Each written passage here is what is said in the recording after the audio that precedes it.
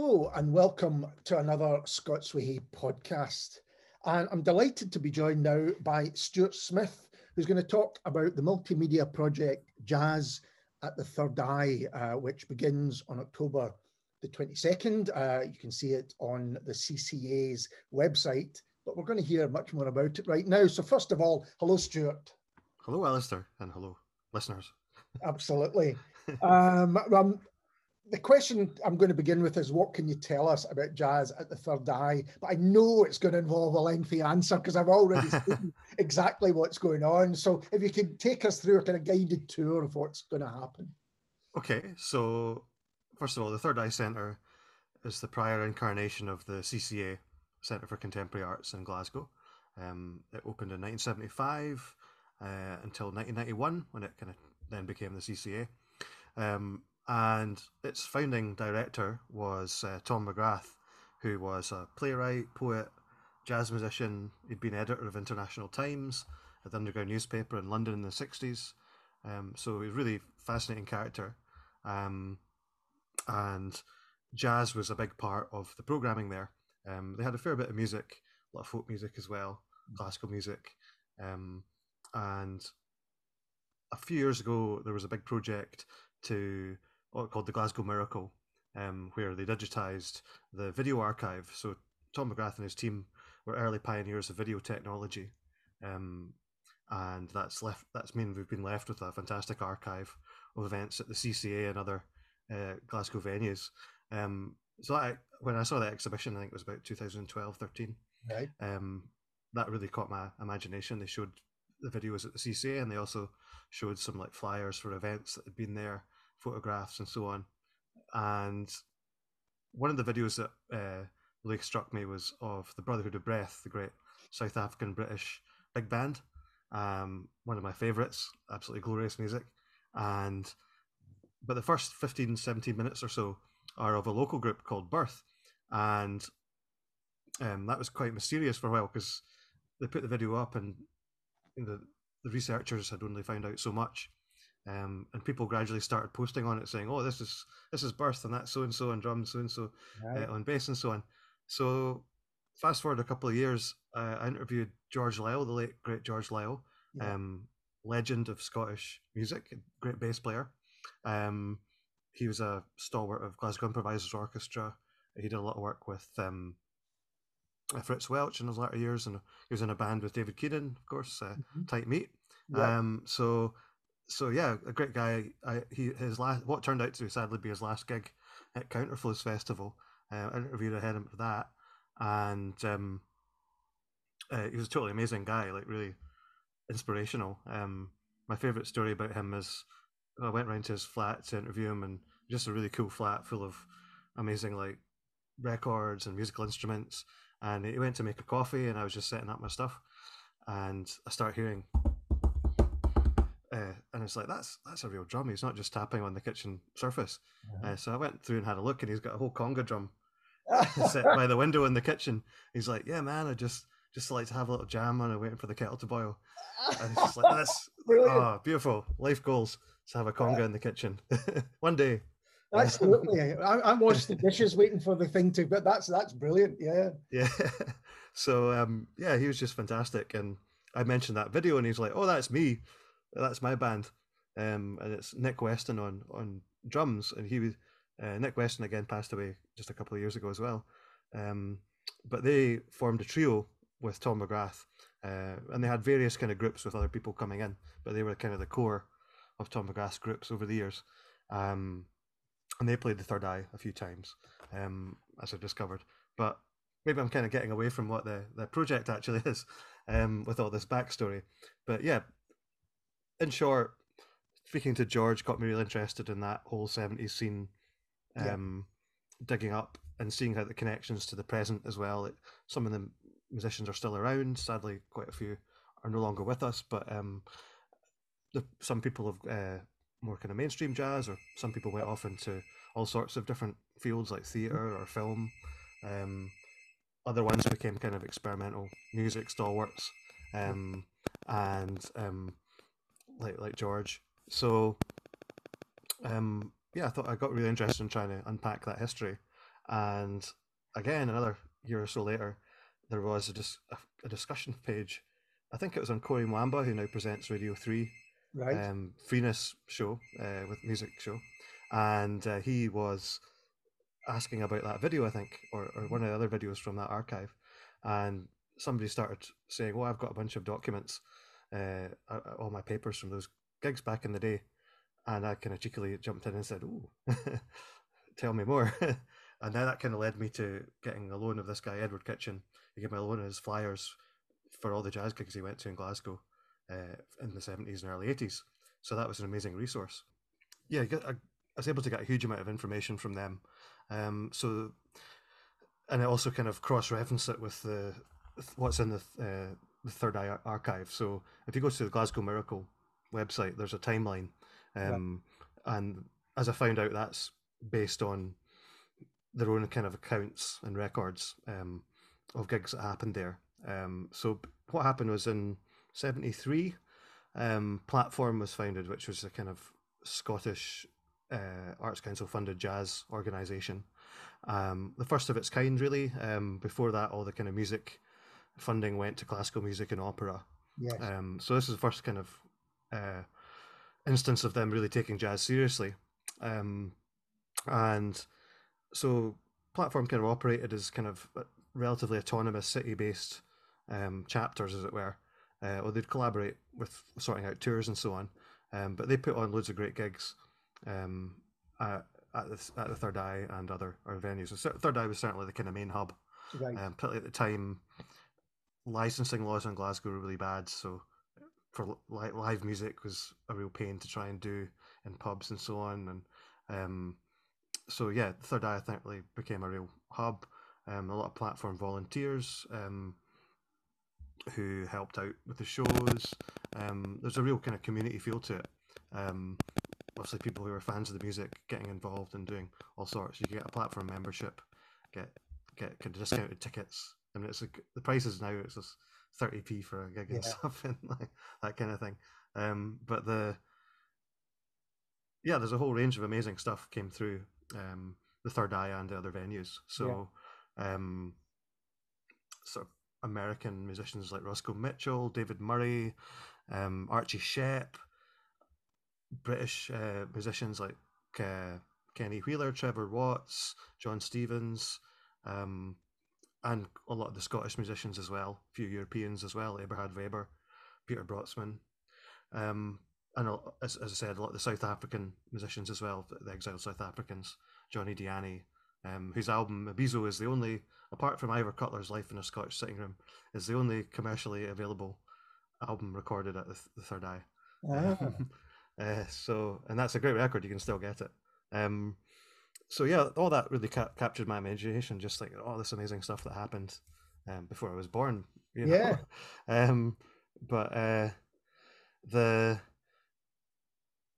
So the kind of project kind of grew and grew. I wrote a big article for The Wire in 2019 that put together a lot of that research, and I interviewed a few more folk who were around, like Alan Tall, who's an actor and folk guitarist, but he'd been involved in that scene.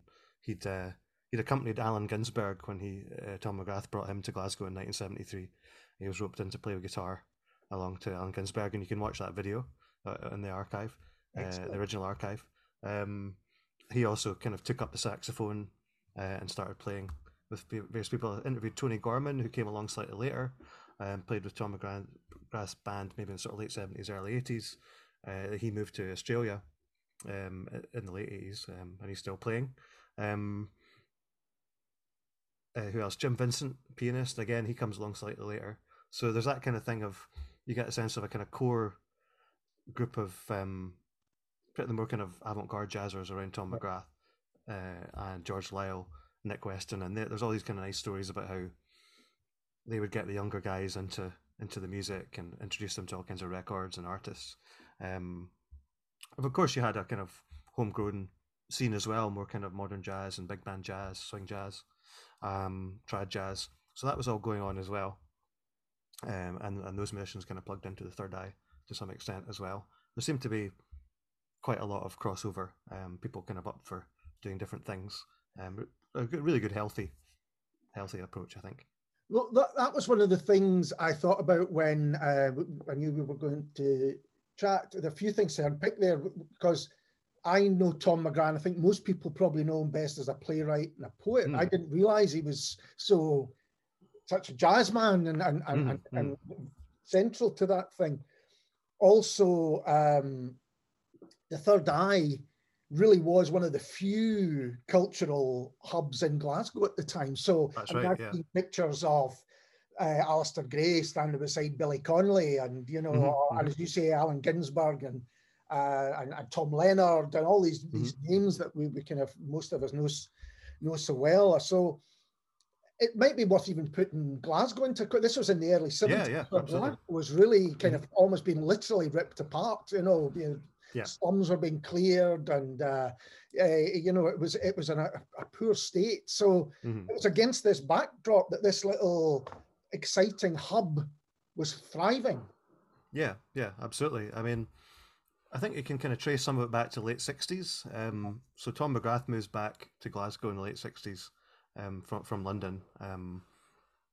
He had a pretty heavy heroin habit. He picked up hanging out with Alexander Trocchi and so on in the 60s. So he came back to Glasgow, cleaned up, went to university and studied English and drama. And I think that by that point he was already in maybe his late 20s, which to like younger guys who are in their early 20s seemed like such a huge gap at that, particularly at that time.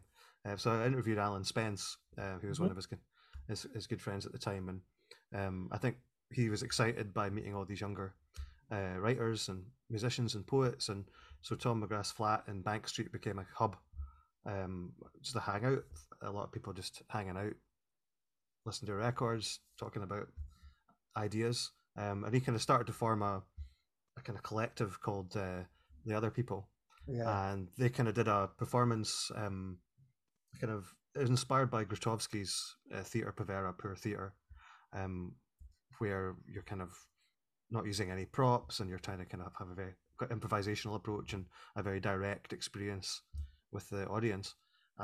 So they took their kind of show to the Edinburgh Festival, I think 1969, and that involved a kind of a who's who of future luminaries: Tom Leonard, Alan Spence, Alan Tall, Jim Torrance,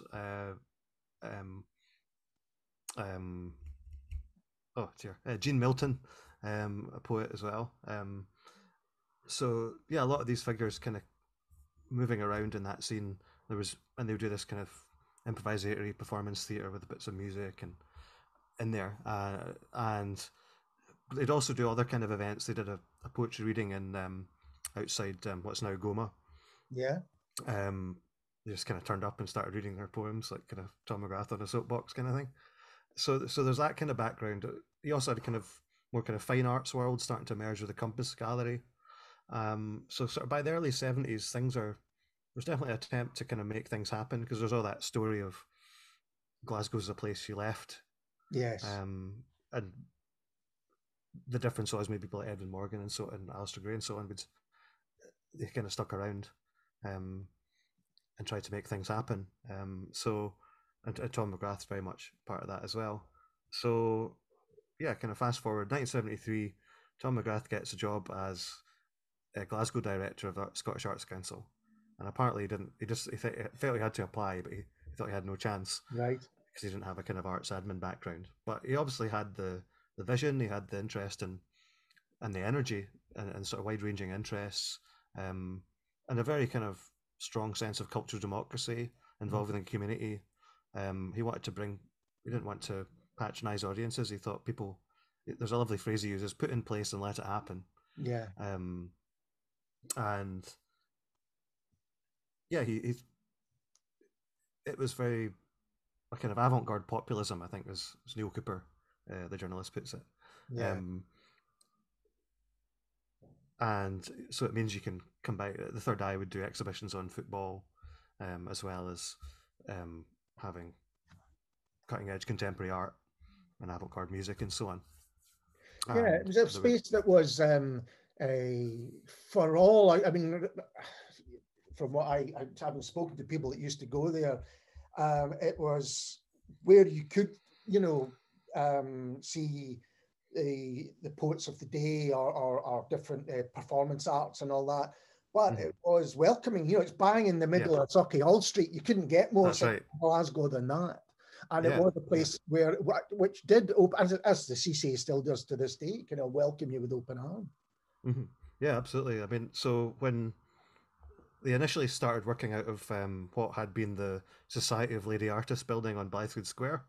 So if you watch the videos of like Derek Bailey or Allen Ginsberg, Earl Birney and so on, they're all from there. Right.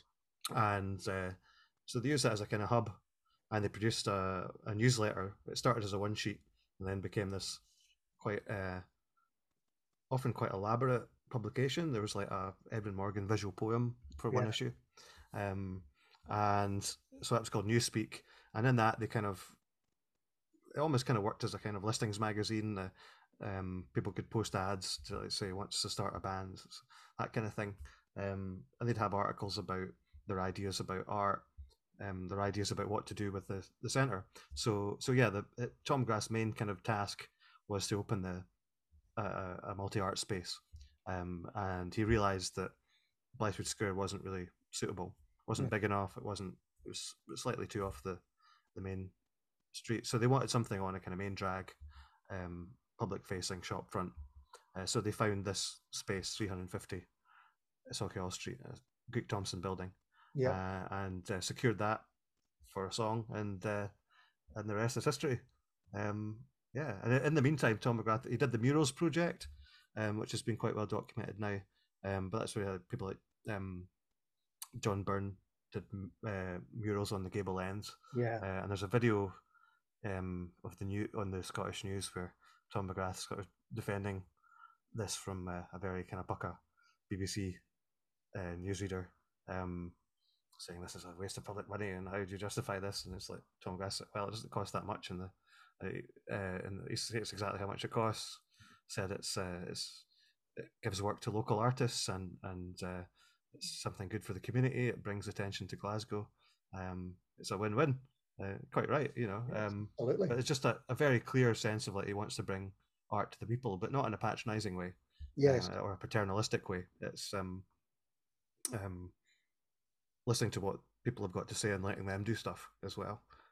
So yeah, that programming comes in with the Third Eye, and sort of going through the archives and so on. You see there's so many letters of people writing in just wanting to do stuff. I think people had somewhere they could actually try and get their work shown, or their band to play. It must have, you know, really been exciting. I mean, I know like Francis McKee, the current director of the CCA, he said that the Third Eye gave people a reason to stay in Glasgow. So it was hugely significant space. So that Glasgow Miracle Project did quite a big bit of work in terms of tracing that history, and things like the exhibitions are well documented. If you go through the archives, there's files for most of those. The music stuff is patchier, so it makes it fun to sort of dig through the archive to do that. But that's what I'd been wanting to do for a while. I'd had a look a couple of years ago at some of the stuff in the archive when they were first putting it in, but it was this project was an opportunity to really go through that archive, gather stuff together, and then share it online and show people what went on at the Third Eye in terms of jazz and improvised music. So now when you've got this archive that you've been working on, and as you say you're going to present it online, how is that going to happen for people when they come to access it? Because there's a lot, isn't it? It's not just stuff for themselves. Yeah. So basically, I think the idea is fairly simple. We'll just be on the CCA website, and we'll have lots of scans of documents from the Third Eye archive and from other sources that I've gathered together, because we did a public call as well, which is still very much open. We're happy to have any stuff at any time. So yeah, posters, ephemera, some of the paperwork, photographs, and there's also the video archive as well, the existing one. There's also some uncatalogued material which we're hoping we'll be able to share as well. So yeah, it'll just be up on the website and people can click through. Whatever, we'll have it categorized and you can just click through. But it would be, they must have been some of the early footage, because video back then was just in its infancy, really. Yeah, yeah. And yeah, so that whole process, and we're very lucky they survived. They were stored in the Glasgow print studio for quite a few years. They'd been in the Mitchell and then the print studio. I can't quite remember the order, Right. but then they were, with the funding they got in 2012, they were able to digitize that collection. So yeah, that's one big part of it. And then there's all the material in the boxes, some of which they put up on the Glasgow Miracle blog. But yeah, I thought there was, obviously my love is jazz and improvised music. I'm a jazz writer for The Wire and various other places, and so that side of things excited me. I thought it'd be good to do something that was focused on that project, on that a project that was focused on that area, both as a way to show that there was a kind of thriving local scene, but also Glasgow's plugged into international or UK wide or European and international currents as well. I mean, obviously there had been jazz artists come to Glasgow in the past, probably kind of in the dance halls and so on, quite a thriving dance band scene. Yeah. Interwar and post-war, and a lot of famous musicians came through that as well, like Alex Harvey, for example, was a trumpeter in a band. And you also had people in interwar. You had Coleridge Good, the great British Jamaican bass player. He came to Glasgow to study, played in the dance bands in Glasgow, and then moved to London and played on some of the most important British jazz records, but Joe Harriott. So there's all that kind of story. Quite a rich history, and obviously touring musicians coming through like Ellington and John Coltrane played the St Andrews Hall in 1961. So there was all that going on, but I think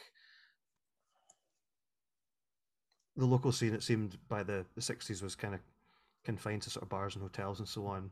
And I think this gave people a chance to really, and obviously the decline of the dance bands, the dance halls, rock and roll kind of taking over, folk music taking over. But this gave jazz a chance to do something new, and you had kind of jazz rock bands like Head. They played the Third Eye quite a lot.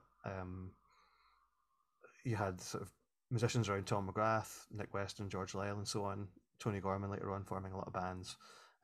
So things, really started to kind of kick off, and you can see the kind of roots of sort of the current jazz and improvised music scene in that era, which is really exciting to me. You mentioned that a platform and how that got funding for the first time. I think it'd been classical music and maybe opera before that. How important do you think that was? Because it sounds as though, that allowed this scene to kind of build. Yeah, absolutely. And I mean, the various branches of platform put on, there'd be slightly different things on. There'd be things that didn't come to Glasgow that were on at Edinburgh or Dundee. Yeah. And vice versa. But I suppose these things just depend on touring or whoever's in the local group and what they're into, what they decide to get up. But yeah, Glasgow certainly leaned towards some of the more adventurous stuff. And so you had people like Keith Tippett and all the kind of British progressive jazz and the free improvisation side of things. We had a fair bit of that coming up to Glasgow. And they used places like the GFT.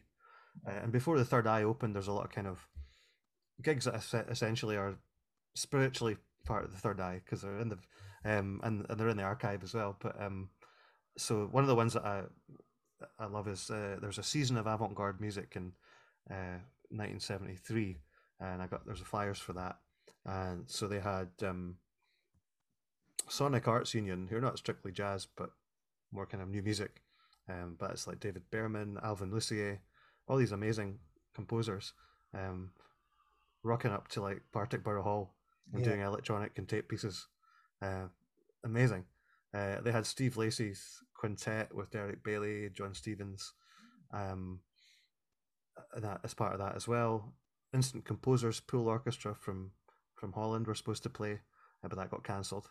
And then the other one they had is Ray Russell, the British guitarist, who's kind of like if Jimi Hendrix made free jazz, kind of. Right. One of the nice things I found about that is, so I found that flyer and I was like, that's really cool. And then when I was going through the paperwork, expenditure sheets and so on, which normally kind of boring. Yeah. Although sometimes it's kind of interesting to see what people got paid back in the day. But the thing that kind of stands out on the expenditure sheet, oh, usual stuff. Then it says Fire Eating Act, £25. It's like, whoa, there's a story. So suddenly, like, this just another gig becomes, something quite exciting. And I tried to get hold of Ray Russell and ask him about it. So I haven't heard back yet, but we'll see. Whether that was part of his regular act back then, or but that's it was a one-off. The joy, isn't it, of working on an archive? Yeah, you find it's often in the unusual bits of paper, and unfortunately, it's going to be happening less and less as everything's digital. But it is about finding the receipts that take you down a different path than you thought you were. Yeah, absolutely. So there's all that kind of cool stuff happening. The other thing that emerges is from digging around in the archive is the great what ifs and the paths untaken. Yeah. So the one that absolutely blew my mind. So not every single item in the catalog is on. There's a spreadsheet that tells you what's in each box, but also it doesn't have every single thing. So sometimes it's just like loose, loose files or loose documents. So anything like that, it's like that's worth a look, and it certainly was. So there's one. I was just kind of going through a pile of stuff and suddenly see before me a red bound booklet. Carla Bley 3/4, a reduction. It's like, wow, it's a Carla Bley score. So Carla Bley, great jazz composer. And turn the page, and inside there's a letter on Jazz Composers Orchestra Association headed newspaper, headed notepaper. And it's a letter from Carla Bley to Tom McGrath talking about here's a copy of the score, and if I'm in the country, I'll come up and help with rehearsals if you manage to get it together. So it seems that Tom was interested in performing Carla Bley's composition, and again, she's offering to help out, but it never came to be. So who knows where I haven't found any other letters that refer to it, or if it went any further. But it also opens up the there's obviously an existing friendship there. Yeah. Because there's a familiarity to it. And another thing that I'd come across in the archive was there's an audio recording of the Tom McGrath Trio, and it's undated, but probably from around that time, mid-70s. And they play a Carla Bley tune, and he makes reference to her passing through the third eye on her way to somewhere else. So for a long time, I was just like, what could this be? When could that be? Because she didn't play Scotland as a headliner until the early 90s, when she was featured artist or composer in residence at the Jazz Festival, Glasgow Jazz Festival. And there's a wee film of that and everything. And a lot of like Scottish jazz luminaries have now played in her big band, like Raymond MacDonald and so on. So, but I eventually cracked it. So I found out she toured with Jack Bruce in 1975. Right. And I looked, Jack Bruce, that must be it. So I looked up Jack Bruce, Glasgow, 1975. He played the Apollo just a few months after the Third Eye opened. So I was like, that, and she was in the band playing keyboards. So I was like, that's got to be it. So that's kind of, I love this kind of detective work when you're trying to piece all this stuff together. But it'd be fascinating to know where they maybe first met, or maybe one of his trips to America, because he was quite pally with John McLaughlin because they shared a guru, Sri Chinmoy. So it's all this kind of all these tangled webs. Those were the days when people shared gurus. I love that. Yeah. So because Sri Chinmoy was the guru to John McLaughlin and Carlos Santana, and Tom McGrath and George Lyle and some other guys got really into him and followed him for several years. So and Alan Spence, the writer, still does. So of course. In fact, he and his wife run the Free Chinmoy Centre in Edinburgh. Mhm. So there you go.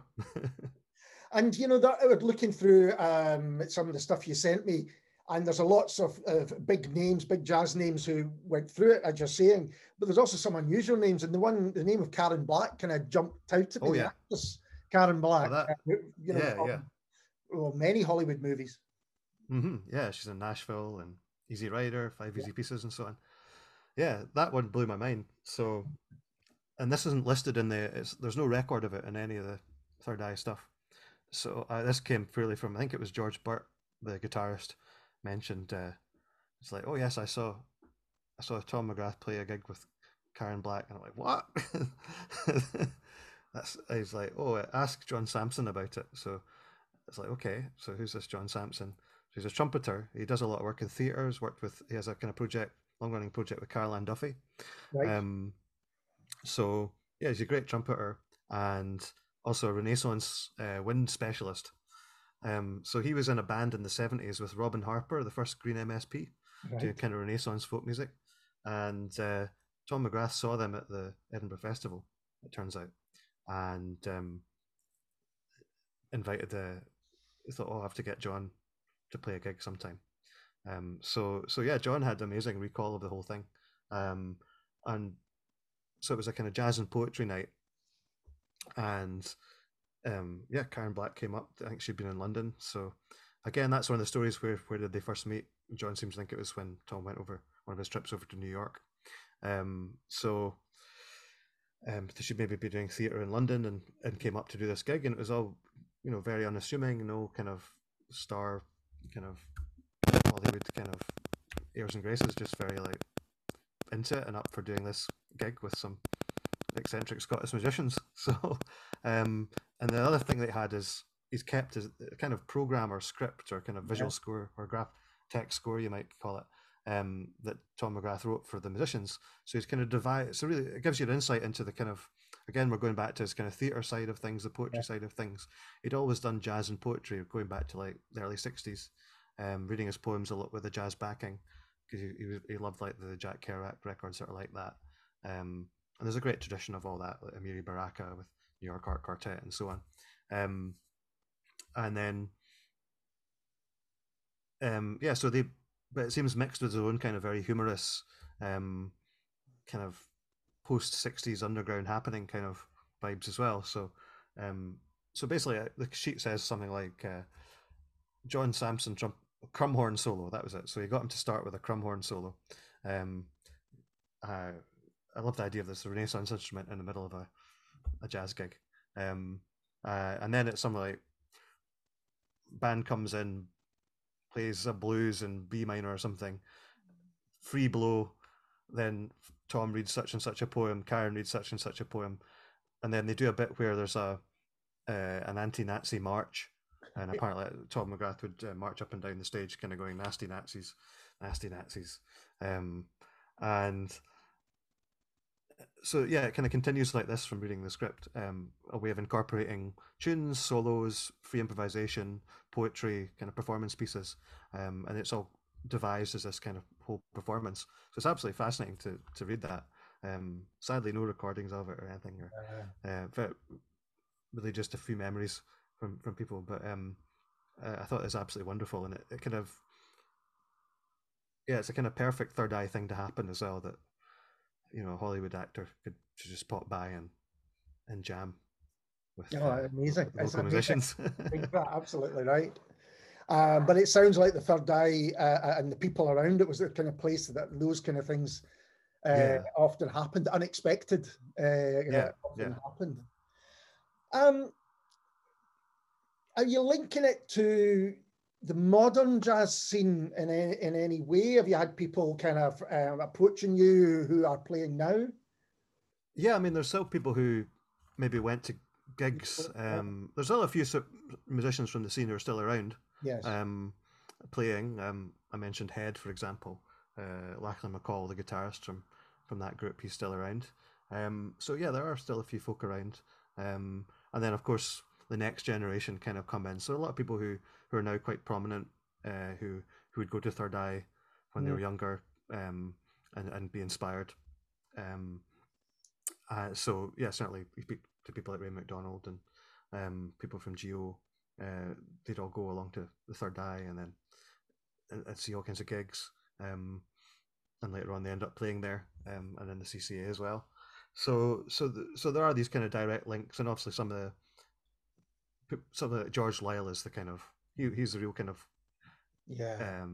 direct link, I suppose, to the original kind of Glasgow free scene, and then he became a kind of he became a stalwart of Glasgow Improvisers Orchestra, and it's really beautiful that he was later in his life he was able to play with amazing like musicians like George Lewis and Marilyn Crispell, and I mean back in the day he would be the kind of go-to guy to back up any visiting musicians who needed a pickup band. So he would back up all kinds of people like Trevor Watts and American musicians as well, whether it was free or bop. He could play anything, and he ended up playing on the Young Adam soundtrack as well. Yeah. So apparently David Byrne was so impressed. They just booked him for one session, and then David Byrne was so impressed. He's like, "No, keep him. We need you for the whole thing." Oh, fantastic. So yeah, he was a wonderful player, and he's the kind of direct link, I suppose. And he kept doing it. I suppose other people move on to other things. Yes. But he was a lifer for sure.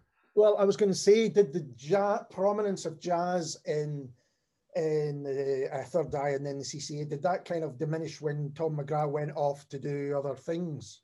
Yeah. So well, and the platform was still running. Without, I mean, he was one of the founding fathers of Glasgow Platform, but there were lots of other people like Jim Waugh, and a few others who kept the show going, as it were. There's always and new people coming through, and later on, people like Keith Bruce in the 80s got more involved, and then kind of in the late 80s, Platform kind of dissolved and became kind of part of a kind of bigger Jazz Scotland thing, and that then you had the emergence of Glasgow Jazz Festival. So you can see that kind of where that transition goes. In terms of administration as well as the musicians. So yeah, there's always people involved with stuff. Dundee Platform, like Rob Adams, again, another journalist. He was very much involved with Platform Dundee. And there's an interesting interview with him on the Scottish Jazz Archives website, where he talks about a lot of the gigs they put on in Dundee, and it's amazing, really impressive. And there's a few things that didn't make it to Glasgow, but they got at Dundee, and it's like, wow. So yeah, there's all these kind of connections. Things actually didn't. In some ways, actually, things got more regular. Right. After Tom McGrath, because he moved away to become a full-time playwright, and Chris Carroll became the second director. And again, sadly, we just lost Chris Carroll recently. So he was more of a fine arts guy than a music guy, but Platform were still booking lots of jazz. And I think the late 70s, early 80s have some of the strongest programming at the Third Eye. It becomes, I think it's kind of established itself as that space. Right. So they use it a lot. And in addition to the kind of stuff that's actually listed, there were regular sessions in the bar that would be mostly local musicians playing, but you never know who people might have been passing through and drop by, So there's all this kind of undocumented stuff. It'd be amazing to try and find out more about. But a lot of the most exciting stuff happens around then. And outside the Third Eye as well, Platform's really doing great work. It puts on Sun Ra at the Mitchell Theatre. Yeah, right. Which mind-blowing. Yeah. And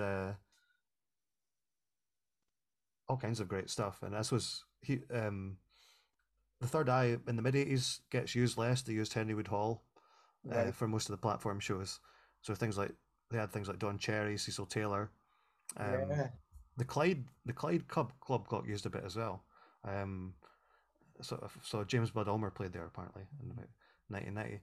But with the advent of the Glasgow Jazz Festival, for the first 2 or 3 of those, they have a kind of free improvisation at the Third Eye section of the programming, which is very much going back to the original roots of Tom McGrath's jazz programming. And there are some of the original musicians who came and played with Tom. Like Lol Coxhill, for example, who played with Tom McGrath's trio, and they knew each other in London in the 60s. Lol Coxhill, great saxophonist. who's also kind of known from playing with Kevin Ayers, and there's also a famous clip of Rufus Thomas on Ready Steady Go, and Right. it's his pickup band includes Lol Coxhill and saxophone. So yeah, he was an amazing musician and came to Glasgow quite a lot over the years. Worked with Raymond MacDonald. He recorded a few shows at later jazz festivals in the 90s, which Liam Stefani has put out on his Scatter label. So yeah, they had a whole bunch of great stuff in the late 80s. Keith Tippett, Louis Moholo, Maggie Nichols, um, Derek Bailey came back, and also you had John Zorn and Fred Frith in a duo. So some really amazing stuff as well. The kind of first generation free improvisers, then newer ones as well. And Tab Yeah. Zorn, who very rarely leaves New York these days. Fantastic. It's interesting to hear because I think in the mid 80s to late 80s, the kind of reputation of the Third Eye and then the CCA was more about fine art. It was, a kind of place for Stephen Conroy or, the kind of Glasgow boys, the second generation Glasgow boys painters were, almost their kind of hub. So it's great to know that the music was still happening while it's, it had this reputation. Yeah, absolutely. And yeah, it was certainly plenty of great stuff going on at the Henrywood Hall. You can see that's a direct continuation. Yeah. So I don't know, for whatever reason they decided that became available. It was more suitable for some of the bigger gigs, like Don Cherry or Cecil Taylor and so on. So yeah. But yeah, I think the nice thing as well is once it changed hands to the CCA, again the CCA was more focused on fine art initially. Yes. But when Graham Mackenzie took over, he was very keen to bring the music back into it, and kind of call back to that original adventurous music programming. So that's when he started putting on events like Free Radicals, where again some of those musicians who'd played Third Eye back in the day came to, as well as a whole new generation of players. And Subcurrents Festival that David Keenan co-curated, all kinds of great stuff like that. So, and that, of course, it's the home of Glasgow Improvisers Orchestra Festival. Yeah. And that's that's the strongest link to the original Third Eye jazz programming, I'd say. And it makes me think, when you're doing something like this, when you're working on a project like this, does it ever end? I mean, are you always looking for another story or another, little snippet? Oh, I don't think it'll ever end, and that's fine. No, absolutely. There's always great stuff comes out. So yeah, more and more, and hopefully this project will lead to more people coming forward and sharing their memories, and that's wonderful. If it allows people to sort of remember those times, and share that with other folk, and that's fantastic. So I think it would be worth saying exactly how people can view it. Is it from October the 22nd and then it's on the website? Is that? Yeah, what we're doing is, so there's kind of two parts to the project. So there's the archival side of things. Yes. And that'll all be going online sort of from the 22nd. We'll kind of gradually put it all up over a couple of weeks. And that'll be tied to launch it. We're doing a series of kind of TV shows or online gigs. Yeah. And part of that will be showing, there'll be some talks and some kind of mini documentaries and some archival footage. But I've also commissioned new pieces responding to the archive from contemporary Glasgow-based musicians and artists. So I thought that was an exciting way of making the archive come alive, show that it's not just some purely historical thing, but it's always a living thing. And Absolutely. It can inspire people in different ways. I mean, it's inspiring just to hear about it and find out about what went on, and that kind of gives you ideas for what is possible. But you can also use it as a springboard for new work as well. So that's what I've done, and I kind of showed. I chose a bunch of musicians and basically said, "Here's what I've got. Right. What takes your fancy? What are you interested?"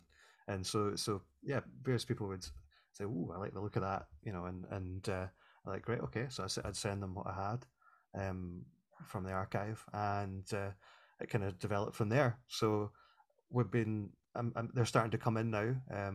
Some of them, a lot of them, are being produced at home, but other ones, when we had the opportunity, of course with COVID, we weren't sure we'd be able to do it, but we were able to get some folk into the theatre last week and record some performances live. So so that was really exciting, and once that, you know, it definitely felt real once we did that.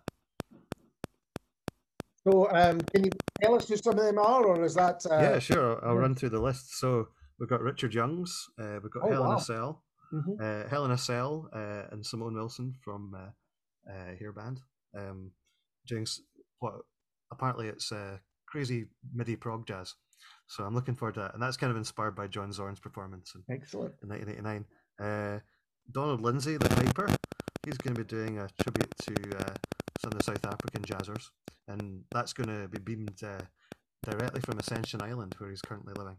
Wow! So there you go. We've got Tony Bevan, saxophonist, who's Help Me I'm Melting improv series has obviously sadly been absent over the last 18 months or so, but it's finally coming back on October the 2nd at the Old Hairdressers, so make sure you go to that, folks. We've got Tamdeen Byrne and Una McGlowan doing kind of bringing Tom McGrath's poetry to life, and then Una is playing bass. Carly McKenzie is doing a piece inspired by there's an exhibition of graphic scores in 1977. So she's doing a piece that's basically using the program for that as a graphic score, and it's a kind of vocals and tapes and radio piece. Really great. Kapil Seshahi and Diljit Kaur are doing a duo inspired by a flute and guitar duo inspired by Law Coxhill and Jerry Fitzgerald. They performed in 1976 at the Third Eye. And Jerry Fitzgerald's really interesting. He was a Scottish guitarist, experimental guitarist, and kind of cult singer-songwriter. And then we've got Food People, which is Greg Thomas, Leila Matsumoto, and Matthew Hamblin. They're going to be doing a piece inspired by the Sound and Syntax Sound Poetry Festival of 1979, which is one of the best documented events in the archive. There's videos of pretty much all the performances, everything from Tom Leonard to Edwin Morgan to Jackson Mac Lowe. They're taking particular inspiration, as is Richard Youngs, from Bob Cobbing's performance. It says Trio Abana, which has David Toop and Paul Burwell playing various instruments while he's doing his sound poetry. So that's a fantastic video. So they're doing a piece that's kind of inspired by various performances at that. And I think that's good to show the links between free improvisation, experimental music, and sound poetry. I mean, it's all, there's not ultimately that much difference in terms of the kind of sounds people like Maggie Nichols or Phil Minton make, and a sound poet like Bob Cobbing or Henri Chopin make. You know, it's all glossolalia and pulling apart language. So we've got Fritz Welch and Armin Sturm doing a duo. So Fritz had a duo with George Lyle.